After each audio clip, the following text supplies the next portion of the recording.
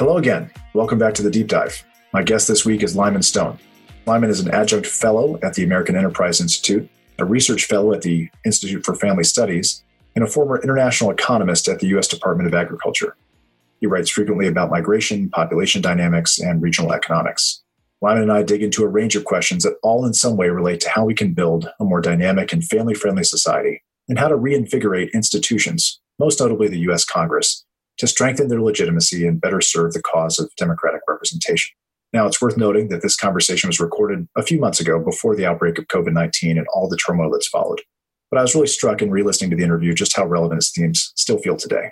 Lyman's a prolific and often provocative presence on social media. You can find him there on Twitter at LymanStoneKY. That KY is for his home state of Kentucky.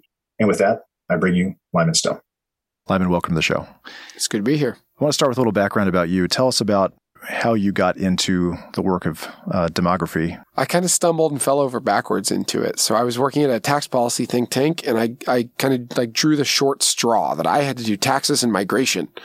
And how do taxes impact migration? And nobody wanted the topic for a variety of reasons. And I was the new guy, so I got it. I was in grad school at the time. So I said, well, very, very earnest young grad schooler. I said, well, if I'm going to work on this topic for a think tank doing serious work, I should take some classes so I really understand it, not knowing that this is not how things are done in DC.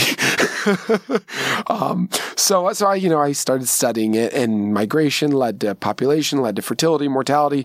And now I don't do taxes anymore, and I just do the demography side because it's just so fascinating thinking about why people are where they are, how they got there, and where they're going. And why are you the Pope of Lutheran Twitter?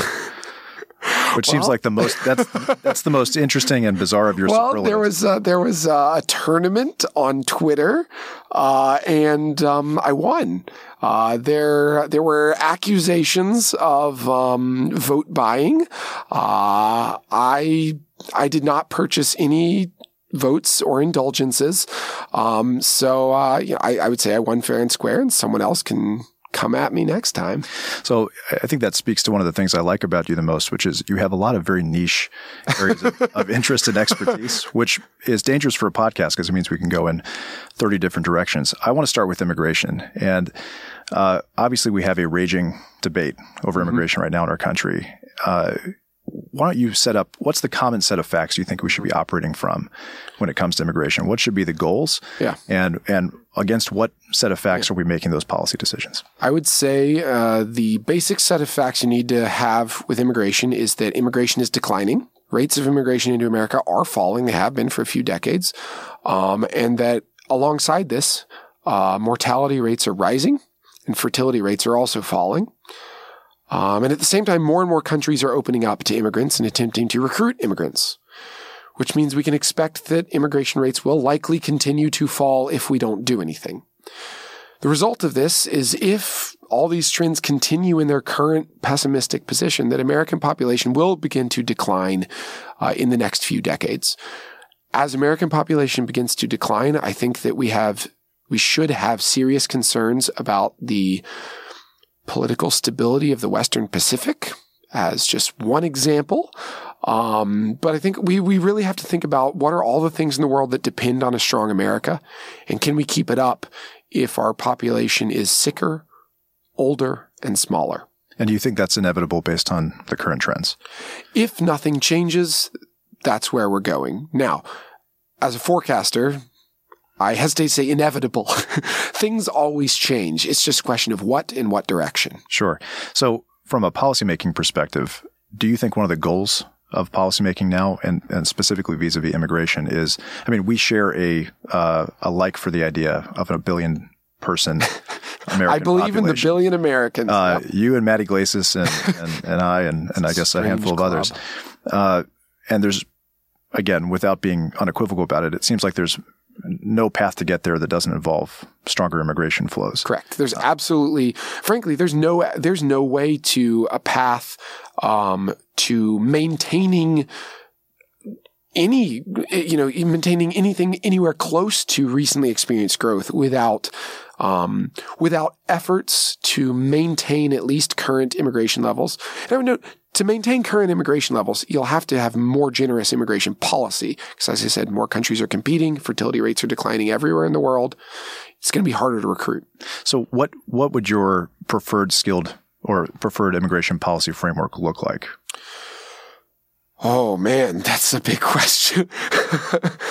Ultimately, I think that I would like to have all visas, long-term, short-term, other than just like tourist visas, but all like, long stay visas, all visas that would allow work, study, any of these things to be in one system. It's a point system. You get a certain amount of points if you get a certain score on a college admissions exam. You get a certain amount of points if a college actually admits you. You get a certain amount of points if you're related to a citizen. You get a certain amount of points if you get a job offer. You get a certain amount of points if you have a certain degree already. You get a certain amount of points if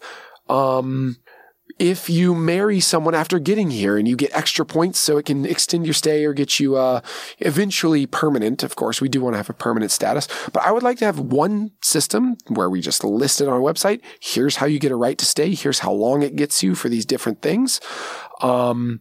And just do it transparently, establish a threshold, set it a high enough threshold that we're confident that everybody we're getting has met our standards. Of course, also a basic security and background check in addition to that. And then say, if you meet that threshold, you've met the threshold to live in America. If that's 20,000 of you, then we only take 20,000 immigrants. If it's 2 million, we'll be taking 2 million. And why do you think so? That argument is premised on a belief in some inherent self-interest for taking immigrants for welcoming immigrants into our country. But it seems like that's where the argument has largely broken down among people who are restrictionist. Is that not only are there, where you have a view, and Tom Cotton has famously led one legislative effort on that looks at the existing number of legal immigrants and says, let's cut those in half over time. And it's premised on something, and I think Orrin Cass has summed this up maybe the best of anybody from that field of thinking, which is the best thing that can happen to American workers is for employers to rely on them, and that more immigrants inherently reduces the bargaining power of existing workers. So why is that the wrong way to scope this? Well, simply the empirical literature doesn't support it. There's been extensive research on sudden shocks to immigration, general easings of immigration, instances of deportation, instances of liberalized immigration, instances of restricted immigration, and it just doesn't support the idea that it has any meaningful negative impact on wages. Now, I think that the wages argument is actually not what's really motivating people. Now, if I were a progressive right here, I would say it's really race. But I actually don't think that that's what it is either. I think that what people see when they see immigrants, they see people forming separate communities. That is not part of their community. And people define their communities in strange ways. For me, it's my church. For somebody else, it's their soccer league. For somebody else, it's this other thing. So what they're seeing is immigrants that they feel like, and rightly or wrongly, you can litigate another time, but they feel that those people, those immigrants, they're not like us. They're not becoming like us. They're not joining our community. Now, there's so many reasons people have this perception, and we can't get into all of them. Some of them are legitimate. Some of them are very much not legitimate. But what I would like to see in any future immigration policy is a recognition that the only way you're going to build support for a sustainable immigration policy is if you have some means of getting natives and immigrants to share common communities. So that means you may want to think a little bit about the distribution of immigrants around the country. Do you really want everybody in New York? Or might it be good to try and find a way to nudge immigrants to live in other places as well? But it also means you probably want to find a way to give natives a stake. So the interesting thing to do, right, would be to set some minimum points value, and then beyond that, like give each native like 1/8 of a share of a visa that they can sell, right? So then it's just, if you really don't want immigrants, like you don't have to sell it. Or that's a very libertarian way. Another way is to use civil society organizations like Canada uses to basically sponsor. And so if you're doing a point system, like I said, one of your ways of getting points you could make, like you are a regular attendee in a civil society organization that uses English as the primary language. Right. And then there's a stake. You have a mutual stake in each other. The immigrant is contributing to this existing institution, and the institution is getting somebody who's joining their community. Right. So you'd have this, I'm spitballing here, but the point is you are going to have to find some way to make this shock of immigrants something that natives feel they have an incentive to welcome. And do you think that's why the arguments around self-interest have just failed to resonate with folks? Yeah, because it's not the real argument. And then, as I said, the progressive response is, so it's about race. Or it's about a lack of compassion. Right. Yeah. It's this moral failing on the part of often conservative people who are hesitant and skeptical of immigration. And I don't want to act like this isn't a thing, but at the same time, I think communities have an interest in self-perpetuation. Whether they should or not, you can argue. The reality is they do. People like to think that their community will last. That's not going away. You should be realistic about that. So finding a way to convince people that immigrants, I'm going to use a word here, but understand I use it intentionally pejoratively of this view. Immigrants are not replacements. They are reinforcements. They are not coming here to destroy your culture, but to expand your culture.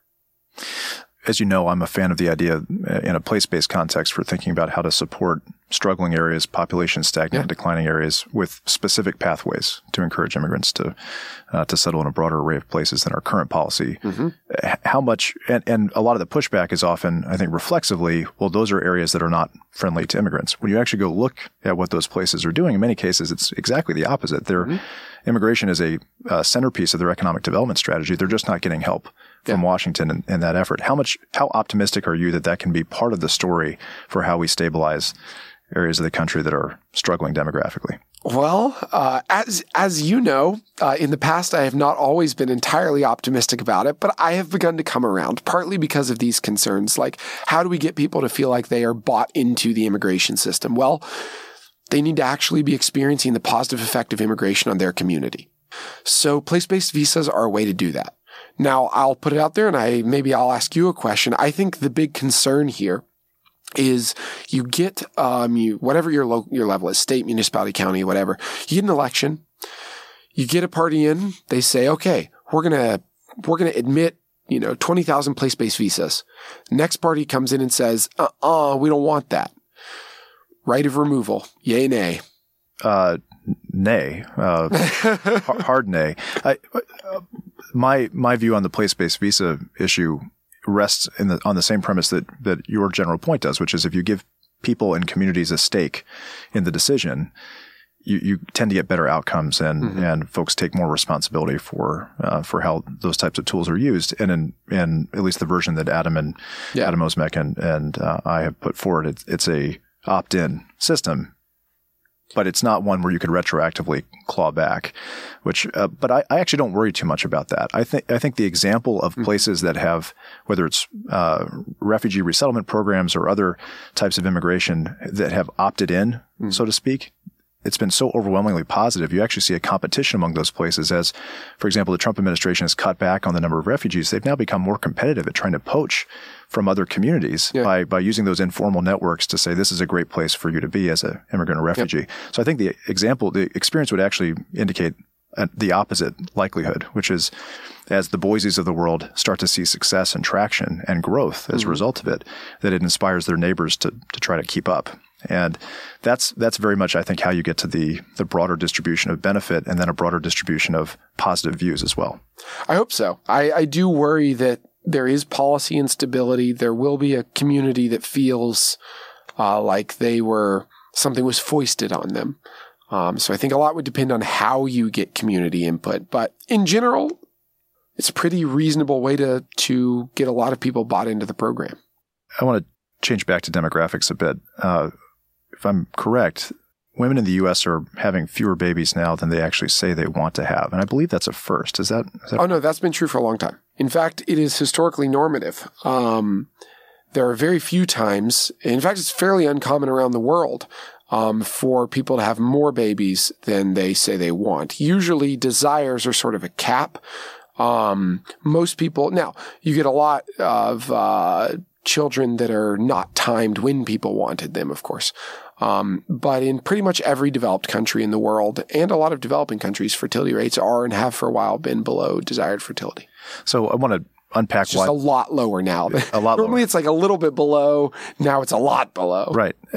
So I want to unpack the why we should care about that piece of it a little bit. You recently co-wrote a piece in Foreign Policy magazine, and that piece began, according to new data from the U.S. Centers of Disease Control and Prevention, in 2018, U.S. fertility rate hit a new low of 1.73. Once a country known for its high birth rates, the United States has today joined the ranks of many European nations with well below replacement rate fertility. And you note that low rates often are a signal of coming economic change that includes major increases in public debt burdens, slower economic growth, less economic dynamism in general. So explain the why we should care piece of this. And in particular, I want you to unpack the relationship that we're coming to understand better between demographics and dynamism in the economy. So there was some really interesting recent research that showed that the growth in the prime age labor force, so, you're talking workers like 25 to 55, is really strongly predictive of the rate of entrepreneurship in an area.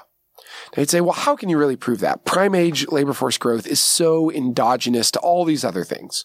So the way they proved it was by using 18 years previous or 25 years previous fluctuation in births. Because you can't argue that those births were caused by economic activity and entrepreneurship 30 years later, right? They were clearly before. And they're a variation that you can't attribute to anything else. So variation in births and what component of prime age population growth can be explained just by that. And they found that even with that control, yes, that in fact, lower population growth leads to lower rates of entrepreneurship. And it should be noted not just like, well, we've got 10% fewer, so we have 10% fewer businesses. No, lower rates of entrepreneurship per person. Now, they present a lot of different theories about why this is. They focus a lot basically on kind of a labor force recruitment side, which is an interesting angle that I'm not as familiar with. But you can see this very clearly if you think about what it's like to be a business. Right? You look in the future and you say, this place is growing 2% a year. Well, inflation is 2% a year and my interest rate on my loan is like 4%. So, okay, this will about balance out. My market size is going to grow 2%. Prices will grow 2%. We're going to pay the debt off on buying a new building or building a new plant. But if the market's not growing, if the number of consumers that are going to want your product, so basically your market is actually shrinking, well, then you need a way better investment to pan out. That is, to pay that loan off, to pay your cost of capital, you really need a high return. And this gets to be very challenging. So basically, the point is that in declining population scenarios, there are fewer investments that actually pan out. Or you can think about it in terms of market competition. Places that have declining population often develop highly monopsonistic labor markets. You get one big employer that kind of controls everything. And often they end up controlling the government too, and they can extract special tax incentives out and all this stuff. So what's happening here? Well, if you're a new firm and you know that the total market size is going to be growing, then you can get your start without competing with anyone. In some sense, right? There's the pie is growing. You can kind of get the edge of it where it grew before the big guy got to it, get a foothold in. That is, some of the growth is in some sense non-competitive growth. It's just the whole market's growing. Everybody's rising. But if the market isn't growing, that initial sort of not quite competitive growth, just somebody needs a new service. They had no prior provider for this service. That's not there. Everybody has a prior provider. Everybody has a brand that they already use for your product. Every bit of growth you get is zero sum. It's competing with an existing giant. That is very difficult, which means you get this bias in declining population places towards non-diversity, towards lack of entrepreneurship, towards lower innovation. There was a study a while back that looked at land-grant universities and where they were placed, because this was somewhat random. It was kind of where got a land-grant university? And they said, well, did this increase economic growth in the area? And they said, well, yes, it did. But only because it increased population in the area. And the increase in population could account for the increase in patenting that came as a result of this. That the population channel was actually the whole growth channel associated with these universities. So I think that that's very compelling. That when and philosophically, it's compelling as well. When we talk about growth, Oren Cass, you mentioned earlier, he wants us to talk about workers. Your classical stereotype, your neoclassical economist stereotype, he wants to talk about GDP. I'm a demographer. We should talk about people. people are the growth. People are the point. Whether they're workers, whether they're children, whether they're retirees. I mean, obviously prime age workers, they make a special and additional contribution, but people, you want growth. And so to the extent that low growth becomes characteristic of a lot of the economy, a lot of the geography of the economy, that presents all kinds of downstream challenges. Yeah. I mean, I didn't get into the obvious one with Social Security, Medicaid, Medicare, the intergenerational transfer that is deep in our political contract with each other, basically. But that applies in the stock market as well, right? For your retirement account to pay off, the hot dog company that your money is invested in needs to have young kids who like to eat hot dogs.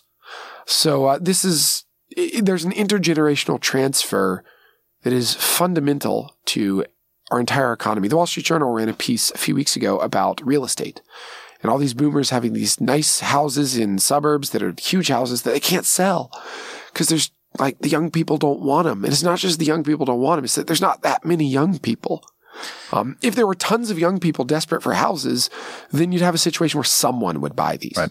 But there's just not that many. So this is a supply problem. And so we, at least in part a supply problem, we talked earlier about immigration, that when you think about policy to respond, so if you buy the case here that you're making, it calls out for some policy responses. Immigration is one very obvious lever you can pull that has a more immediate effect. Yeah. But you're also calling for a more broad set of pro-natalist policies. What does it look like? And what has worked in other countries? Yeah. So let me step back to this question of people feeling like they have a stake in immigration. What we're really talking about here is integration. We want to make sure that when immigrants arrive, that they're integrated well, that we don't have conflicts between natives and immigrants. So one of the things that makes natives more likely to have a negative view towards immigrants is if they feel like their culture is without a future, that these immigrants are going to come and bring their culture and the original culture here is dying. Well, what causes that feeling? Often a lack of births. When there are no children in the community, when, so to speak, my father-in-law is a pastor, so he'll say when funerals outnumber baptisms, right? Because we Lutherans, we like to baptize the babies. So this is a really important thing. This affects how people visualize their place in society and their place in relation to the future. What that means is, if we want to have immigration, which I do, if we want to have this growth, it's not a substitute for births. You can't just be like, well, we could grow through births or we could grow through immigrants. Because if you just grow through immigration, your natives will have a negative response. I'm not validating the response. I'm just, practically speaking, objectively, the political science literature is pretty clear on this. There will be a negative response. But if natives feel confident and assertive of their own future, of the future of the culture that they grew up with, then they're not threatened in the same way. So the first big nativist backlash in America is in the 1920s. This is when it's really, well, there's one in the 1840s as well, but it's not successful until the 1920s. Why? Well, American mortality adjusted birth rates. So once you account for how many kids are going to die before like age 10, for the first time ever, went into a concerted decline starting in 1919. Really 1919, 1920. And they fell below replacement by 1927, I believe. Okay. This was the first period in American history where there was like a real live decline in family size. At the same time, what happens? People freak out about immigration and basically put a huge quota on it. Now, and you can look it up as well. You look at people talking about immigration and they, again, this term I hate, but they'll say race suicide. These native arguments are explicitly motivated by these fears. Right. So that creates the fertile ground for those arguments. Right. So I don't want to have ground for nativism to take root and shut down the other option for growth. So we need to do both and, right? We want to have births here to whoever, and we also want to have immigration because these things are complements. Again, it's about getting people to see immigrants as reinforcements that you had your children, they're here, they're growing up here, and the immigrants are going to come to reinforce the cultural project that we are all engaged in together. So what we've got now, though, is this is not just revealed preference. This is, as we said earlier, people actually having fewer children than they say they want. Right. But you also want people to want to have larger families in your scenario in order for this to work. You know, if people were having the fertility they desire, I'm cool with that. I don't want to pressure anybody to have 5 kids, 4 kids if they don't want it. If everybody were having 2 or 3 kids, we're golden. We're good. So how do we do that? Well, so I have three-pronged strategy. Every strategy needs three prongs. Yeah. Well, there's kind of a fourth one is just let in some immigrants because immigrants have higher fertility. But that's not one of my strategies here. So the first one is parenting wage. That is, we should be giving money to parents for the work of parenting. It's worthy work. It's some of the most important work in society. We should say, oh, you're a parent, here's some cash. We do this with the child tax credit right now. I think we should do something bigger. And we should communicate it. This isn't a benefit. This isn't a credit for your taxes paid. It's none of this nonsense where we try and hide what we're doing. This is because parents are important. It is work. It's good work. We're going to pay you for it. So I think that we should just give money to parents. Research suggests that these baby benefits or baby bonuses do have a positive effect on fertility. The most effective ones will say that you can get like 0.1 more kids per woman for a benefit of about $5,000 per kid. More pessimistic say that you need a bigger benefit. But this gets you somewhere. It's not going to get you all the way to desired fertility, but it gets you somewhere. Now, the second prong of this is also a parenting wage, but it's a different kind of parenting wage. It's a wage for someone who's in market work, who's working in the marketplace rather than in the home, in which case I think we should swap out the EITC, which punishes marriage and which ultimately discourages births, and replace it with a simpler... How does it discourage births? Well, one, by punishing marriage, and marriage encourages births, but also it takes higher parity women, that is women who've already had 2 or 3 kids, and it gives them extra incentive to work when those women are the ones who have the lowest opportunity cost to having a 3rd or 4th or 5th child that they might want, right? So women who have already had a given number of children tend to have higher desired fertility anyways. These are women who might want another child, but instead the government's saying, no, go back to work. And going back to work reduces odds of having an additional child for a woman. So we should replace the EITC with a simple wage subsidy where we just say your wage was this, we're going to supplement it to this, period. For everybody. For everybody. Yeah, I'm not just for family, but again, I see it as basically a family wage. Right. Saying you are a part of a family, right? Your parents, your grandparents, your siblings, your children, whatever, that we want to make sure that working class people are getting a wage that can support a family. It's another parenting wage. It's a family wage, right? I love this idea because I also think it's more likely to change behavior in the short term than EITC because you see it on your paycheck. You see it on your paycheck. You get it right away. There's a reinforcing mechanism. Absolutely. Yeah. It's dollar for dollar. It's a preferable policy. Now, I don't just want to do a wage subsidy. I think if you just do the wage subsidy, you're still communicating, parenting is second class work. So you need to have the parenting wage and also the sort of family wage supplement, right? Got to have both. The third element about which I've testified before the Joint Economic Committee of Congress relates to marriage penalties. So it used to be that the tax code punished marriage for everybody. That basically if you got married and both of you worked, you were likely to pay more taxes than if you weren't married. Well, in the 90s, we fixed that for middle class people. But the EITC, the Earned Income Tax Credit, still has a huge marriage penalty where if you got 2 people and they have 2 kids together, but they're not married and they've got working class incomes, one of them's going to get $5,000 of EITC. The other gets none. But between the 2 of them, that's $5,000. When they get married, zippo, if they're both basically just normal working class incomes. So actually, as part of my testimony, I did a couple example families where I did their taxes, I did their welfare applications, I did their Section 8 housing, all these different things, all these means-tested programs. And I show that it's trivially easy to identify a very plausible working class family that's facing a marriage penalty of $5,000, $10,000, $15,000 off of $20,000 or $30,000 of income because they get all these supplements on top and then they get taken away when they're married. We got to deal with that. People act like it's some mystery. Oh, why are working class people not getting married as much as in the past? Well, because you put like a $10,000 wall between them in marriage. Because they know that when they get married, their kid doesn't get their food anymore. Because they know when they get married that there's not a roof over their head anymore. So we need to deal with marriage penalties in means-tested benefits and in the tax code. That will encourage marriage that people already want but are financially prevented from doing. Marriage tends to increase fertility. If we also supplement it with greater subsidy for wages in the marketplace and also with a parenting wage. We're talking about a whole package of pro-family benefits, pro-work, pro-family, pro-marriage, pro-childbearing that will meaningfully increase the rate of childbearing. And for every child who is born, it's going to give them a better world to grow up in. That's a very compelling case.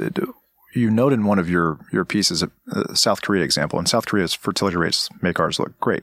Yeah, they're below 1 there. And they've spent a lot of money trying to do something about it. What have they gotten wrong? Oh, boy. So South Korea keeps spending all this money on just cash benefits. And I'm in favor of a cash benefit. I want to have one. But this is kind of what they did. And then they said, well, okay, we'll also do daycare. So we're going to do a lot of daycare, have a lot of daycare.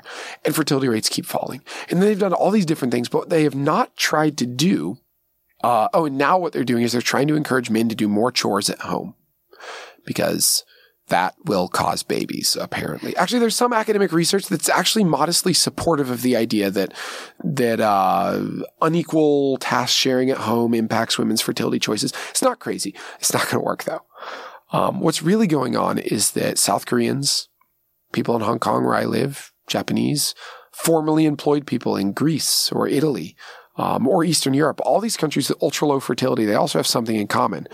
Lots of people who say that they get their meaning and value in life from work. Lots of people who work crazy long hours. There was a recent Wall Street Journal survey that asked young people like what they value in life. And like the one thing that my generation valued was like hard work and tolerance for others. So 2 things, right? My generation is less likely to say we value faith or family or country or any of these things. So work is actually in some sense the problem. Now, it's also part of the solution because people need work to support a family, but it's this pedestal of work, of almost work worship, of that meaning in life comes from work, dignity in life comes from work. If you are humiliated at work, you are truly debased in life, right? This is the ethos, the worldview that is actually anti-family, because this is the moral justification for answering the email instead of going to the t-ball game. And what we know is that when people don't get to enjoy time with their kids, they don't see the value in having them. So my argument with South Korea and Japan is that until you do something to challenge the power of employers, bosses, managers in those countries to own their employees' entire lives and time, and until you challenge the ethos that true value in life comes from work, from success in the career, nothing you do is going to move the needle. You're just going to keep doing all this other stuff when what you really need is not to sound like a lefty or something, but what you really need is labor policy. Right. I was going to say there's a short leap from here to a concern about more bargaining power for workers. And there's a lot of different ways to get to that beyond collective bargaining. So if you don't want to sound like a lefty, you can. Well, I mean, one thing is, non-compete agreement. Thank you. I was leading you right there. Yeah. So, I mean, in the U.S., there's this case where we let companies, we allow companies to have the power to prohibit their employees from being effective capitalists. So it's like state-sanctioned communist labor policy to subsidize these employers. It's crazy. Non-compete agreements are absurd and probably should not. I don't think they should be legal at all. Hard agree. So we have a lot of examples of other countries trying, and South Korea is one of them. But most of those examples are ones of failure. So what you're outlining for the U.S. Kind of baked into it is, I'm assuming, a different approach. And so it depends on what you mean by failure. The academic literature is full of examples of countries implementing a program, spending the money, and getting an increase in fertility. The reason people call it a failure is because what many countries want is 2.1 kids, replacement rate fertility. And getting there just with cash programs, it does not work. It is so expensive. Toolkit. Right. It just costs too much money. So it's not that it doesn't work, right? You spend the money, you get the effect. It's that it's really expensive. You can't do it just with cash. That's why I think that the marriage penalty side is really important. There's no staying power to any program that doesn't also help Americans get into marriages that they want to be in. How does land use policy factor into all this? So in the testimony I mentioned earlier, I point out that childbearing child rearing, is actually not really getting more expensive over time. That if you look at different categories of spending that families have on kids, the amount that they spend is rising much more than the price of what those things cost. That is, the real driver of cost is not just the price tag. It's the social norms and expectations about, how many violin lessons your kids should have. The big exception to this is housing, where families' spending has risen considerably less than the price of housing. Now, that might sound like families are getting a deal, but what's really happening is that for the last 12 years in America, the average size of a new house has been shrinking. People are living in less desirable neighborhoods. They're getting longer commutes. Commute times are rising steadily, even though more workers are working from home. Even though more workers are not commuting at all, average commute times, including those workers, are rising. So what we're seeing is greater housing stress on American families. So what causes that? It's land use policy, right? You can build houses. It's not difficult engineering-wise to find a way to get enough houses in that we can let people have reasonable commutes. It's not hard to increase bus service to make those commutes easy without creating tons of traffic. It's just not hard. It's not even that expensive to do in terms of public support for it, but we don't do it. Why? Local land use policy, because nobody wants to have the 5-floor apartment building right beside their McMansion. Nobody wants to have townhouses go in their manicured lawn neighborhood. Nobody's homeowner association thinks it's very nice to have housing designed for modest income families right beside them.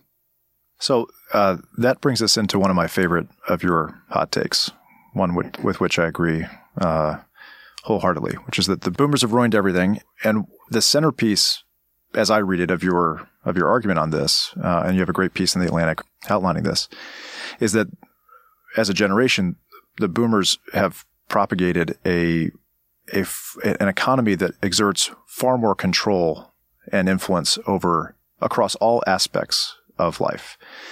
Land use being one of them, that has kind of inherently reduced the dynamic potential of the economy and has really inhibited workers and individuals from pursuing their dreams and acting upon their latent gifts and all of this. I want you to make that case. I don't want to speak for you, but lay that out. Why should we be upset at the boomers? So if you look at pretty much any policy arena in America, tax code, business regulation, how many papers you have to file to start a business versus the regulations once you've started the business, the criminal code and all the things that can get you sent to prison. If you look at the training requirements for your job, whether it's formal occupational licensing or informal that you just need a degree to apply, right? The requirements, the list of rules, the list of boxes you have to check to live a basic, decent life in America has proliferated at an incredible rate.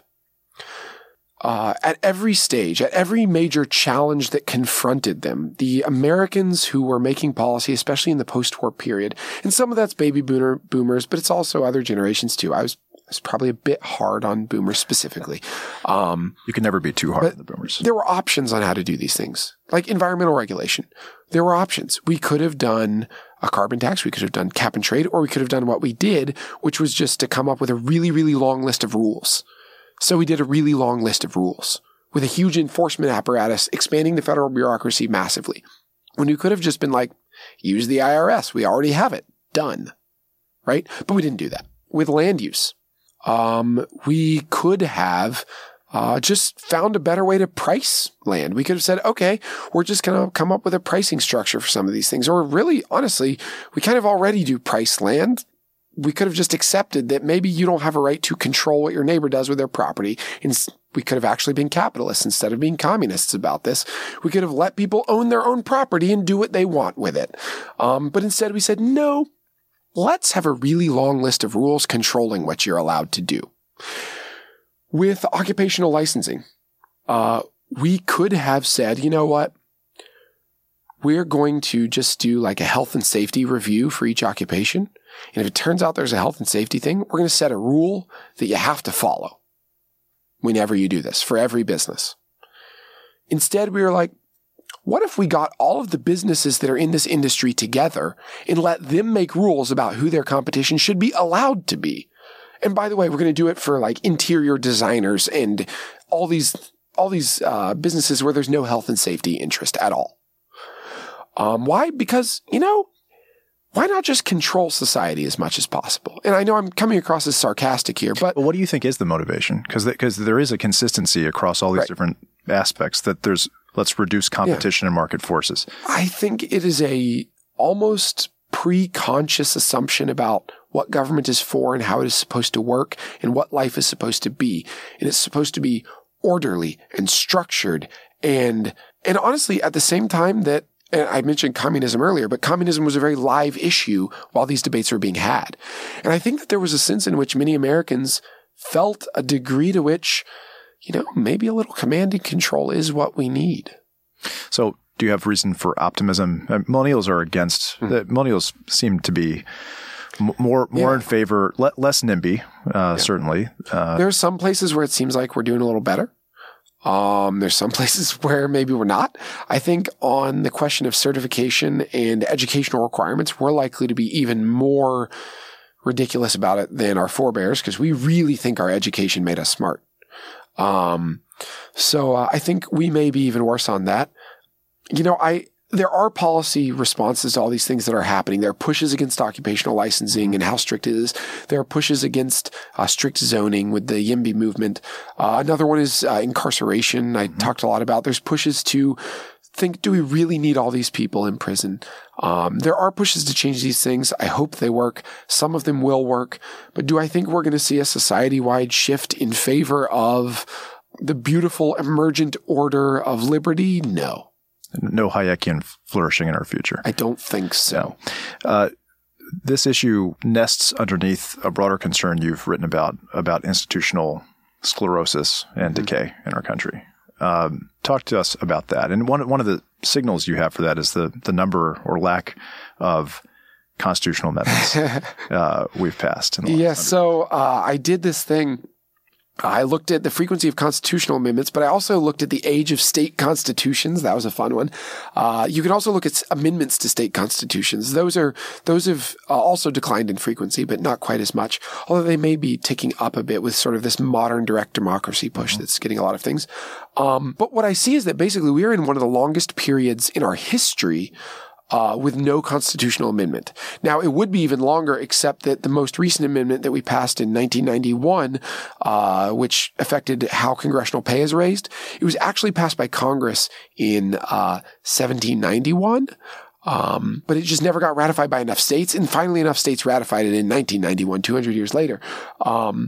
And so it's like, it was a new amendment, but you really shouldn't count it. It was a long time ago. So really, it's been a long time. It's been, if you don't count that, I think it's almost 50 years since our last constitutional amendment. The last time that we had stretches this long, one of them ended in 1866. There was a bit of unpleasantness in the years before 1866 where it turned out there was this issue that should have been solved by constitutional amendment called slavery, and it wasn't, and we just kept kicking the can and not solving it and trying to come up with these sort of hackneyed controlling compromises like, instead of dealing with slavery, let's just write this fugitive slave law where states are like deputized into federal enforcement against their will. That'll be fine, I bet. No one's going to hate that. Or let's just every 10 years change the rules on how new territories will get slavery or not and things like that. So is this kind of messy situation where the great American sin of slavery was basically just the can was being kicked. And then we got a civil war and, killed 700,000 of our people. So I don't want that to be how this current period of stagnation ends. The other period was the period ending in the progressive era where we got the income tax, the Federal Reserve, direct election of senators, prohibition, and women's suffrage. Women's suffrage, great idea. All on board with that one. The other four, more of a mixed bag, right? Federal Reserve, I'm on board with that. Income tax, in principle, okay, but also they said it would never get above 1%. Okay. I think we can both agree on prohibition being probably not a great idea. I mean, I don't drink. I'm all in favor of temperance, but it kind of had some problems. Also, people probably have a right to drink. So I don't necessarily want to see the current deadlock end with a deluge of progressive overreaching on all of their laundry list of policies. So I think it is better to compromise now and make some structural changes that may ease some tension rather than end in a red tide of either blood or progressivism. Do you put much weight on Scalia and other scholars have said the function that used to be primarily or solely constitutional amendments has now really become that of the Supreme Court. This is effectively so. However, it doesn't work. And the reason is because it can change. Stare decisis is like a great idea, love it in principle, works for lower courts, does not work for the Supreme Court. They exist, in some sense, the Supreme Court exists to challenge precedent. Right? They exist to say maybe the way this has been happening is not a great idea. And so we see that the Supreme Court often changes its mind. We've repealed an amendment before. We repealed prohibition. But you really don't want the constitutive elements of your society to be up for debate with every presidential election, which is what happens when it's governed by Supreme Court, which is basically, right, presidential and Senate. That's bad. And that is what's happening, is that because the Supreme Court is making constitutional decisions about our society, it means that every election is in some sense constitutive. And this is a recipe ultimately for political violence and instability. So what are the kind of low-hanging fruit structural changes you'd be looking for? Well, I mentioned this amendment that passed in 1991 that was on congressional pay. But there was actually another amendment passed at the same time. It was the original First Amendment, and it was the only thing that George Washington spoke up about at the Constitutional Convention. He said it was really important that we did this one big thing. And what it was we need to make sure that district sizes for the House remain small. He felt that they should not be more than 40,000 people. Now, the eventual amendment that was written restricted the size to, I believe, 60,000 people, that for every 60,000 people, there should be one member of the House. If you implemented that today, we would have almost 7,000 House members. This would be a big change. This would mean that these seats would be contestable by anybody. You can win that thing. Do enough door-to-door canvassing. You wouldn't need to be buying ads on TV because the TV district is too big. It's all door-to-door. It's all retail politics. The amount of people who would be enfranchised into the responsible work of government. A lot of what we have in America today is a feeling that the government's not listening. And they're right. The government isn't listening to you. Your letters to your congressman are not being read. I'm sorry. I did my time as an intern. They're not being read. They don't matter because there's 700,000 of you in your district. But it would matter if there were 60,000 of you in your district. You could move your congressman's opinion on something just by being you. So I think that we have the largest legislative districts of any country in the world other than India, but India has a more devolved federal structure than we have. Yeah, I think that we should implement the First Amendment as it was envisioned to be by all of our founding fathers, and we should do it. So this is an enormous headache, trying to get it done, and then there's a second headache that strikes me as it's actually easy to get done. It's already ratified by Congress and by 14 states, so we need 22 more states to say yes. So if you're listening, I don't know if we're allowed to do advocacy here. You can do whatever you want. Support the First Amendment. But that, I think getting 22 states to do anything is still sounds like a headache. Challenge. But the second headache is the governability of a... Yeah. So what is the minimum amount of expansion of the House of Representatives that makes it worth the multiple headaches? You can expand the House just by federal statute as well, right? After the next census, we could just make it 1,000. Now, I believe it was a Republican in California who just retired. Is it Devin Nunes? He's still around.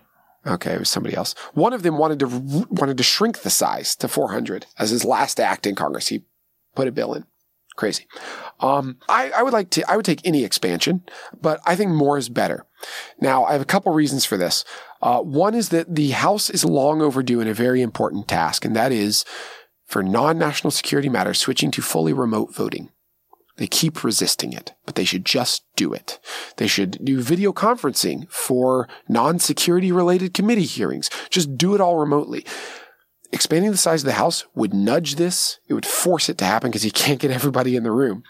Also, we have House members who are on so many different committees. They have to be experts on everything, and they're not. So they have to get these staff that are experts on everything, but guess what? They're not, which means a lot of the power is outsourced to think tanks.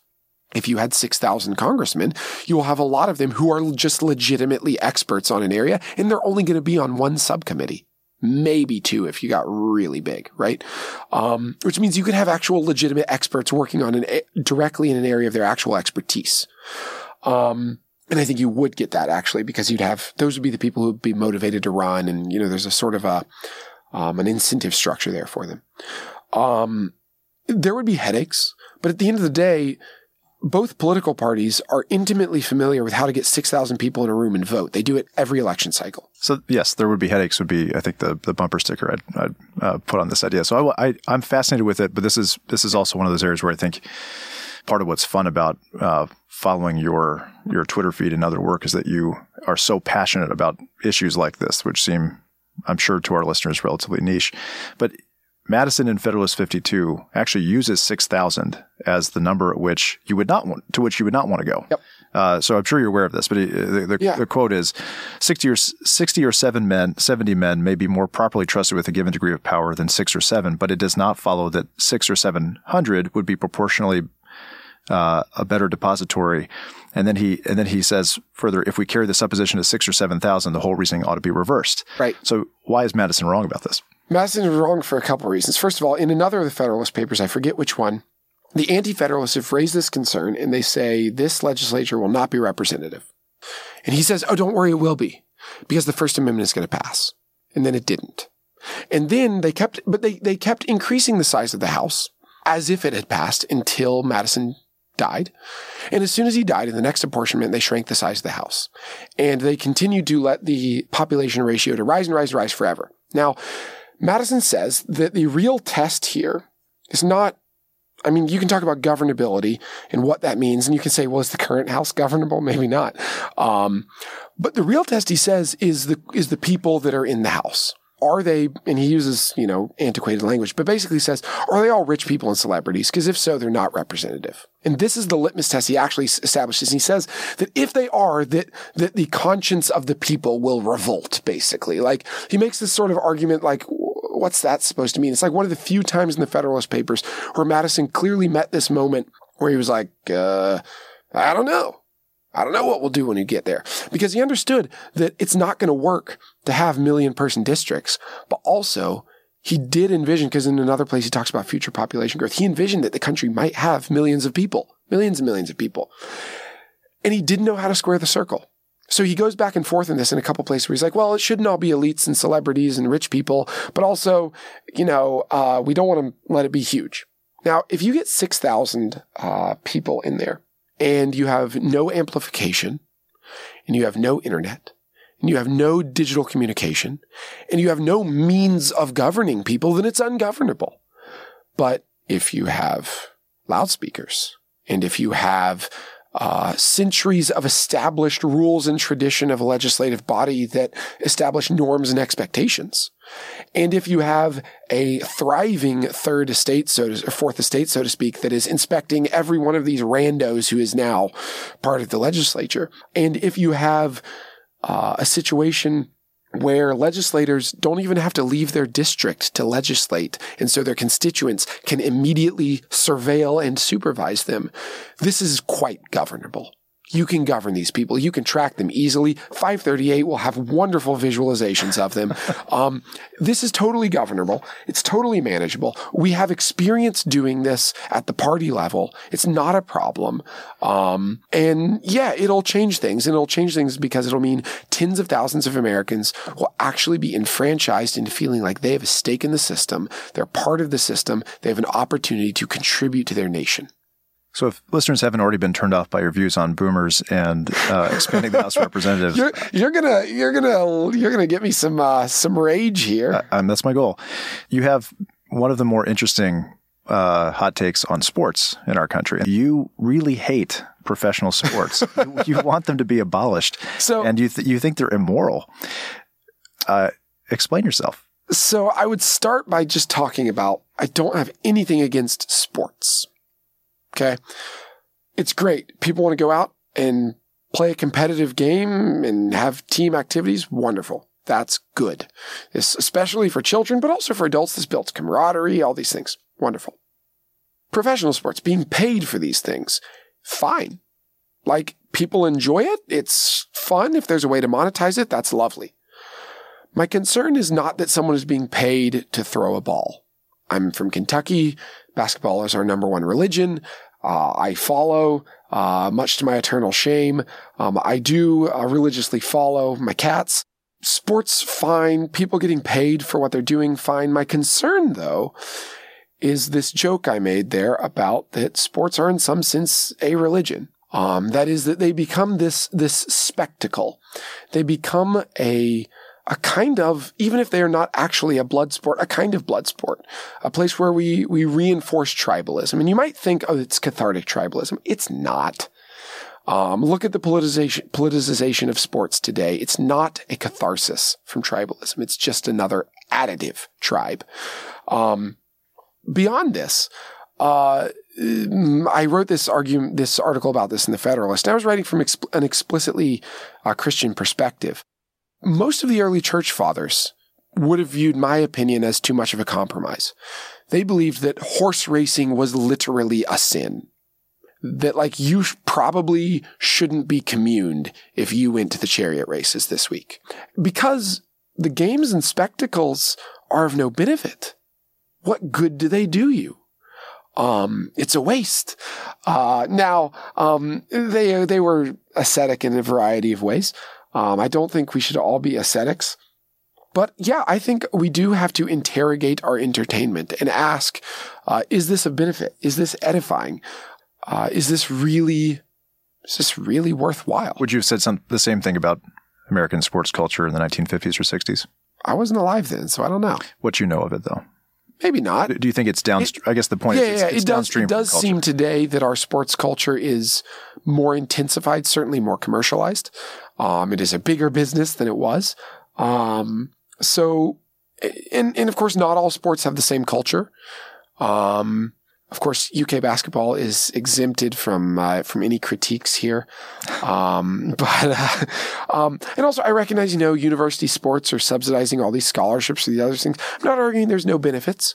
I'm just saying that all else being equal, it would be a better society if just none of us wanted to watch this. As we close out, you've been living the last few months in Hong Kong, and during your time there's been a really remarkable uprising of democratic fervor, and the world has certainly got its eyes tuned on what's happening in Hong Kong. So I want you to kind of unpack that a little bit for us, because as somebody who's been such a astute observer of American culture and politics, and somebody who bothers to have hot takes like the one you just walked us through of how sports and culture intertwine, what new appreciation have you got? Has absence made the heart grow fonder about the United States and our institutions? And what have you learned from seeing that democracy movement up close in Hong Kong? It's made me very thankful for our system.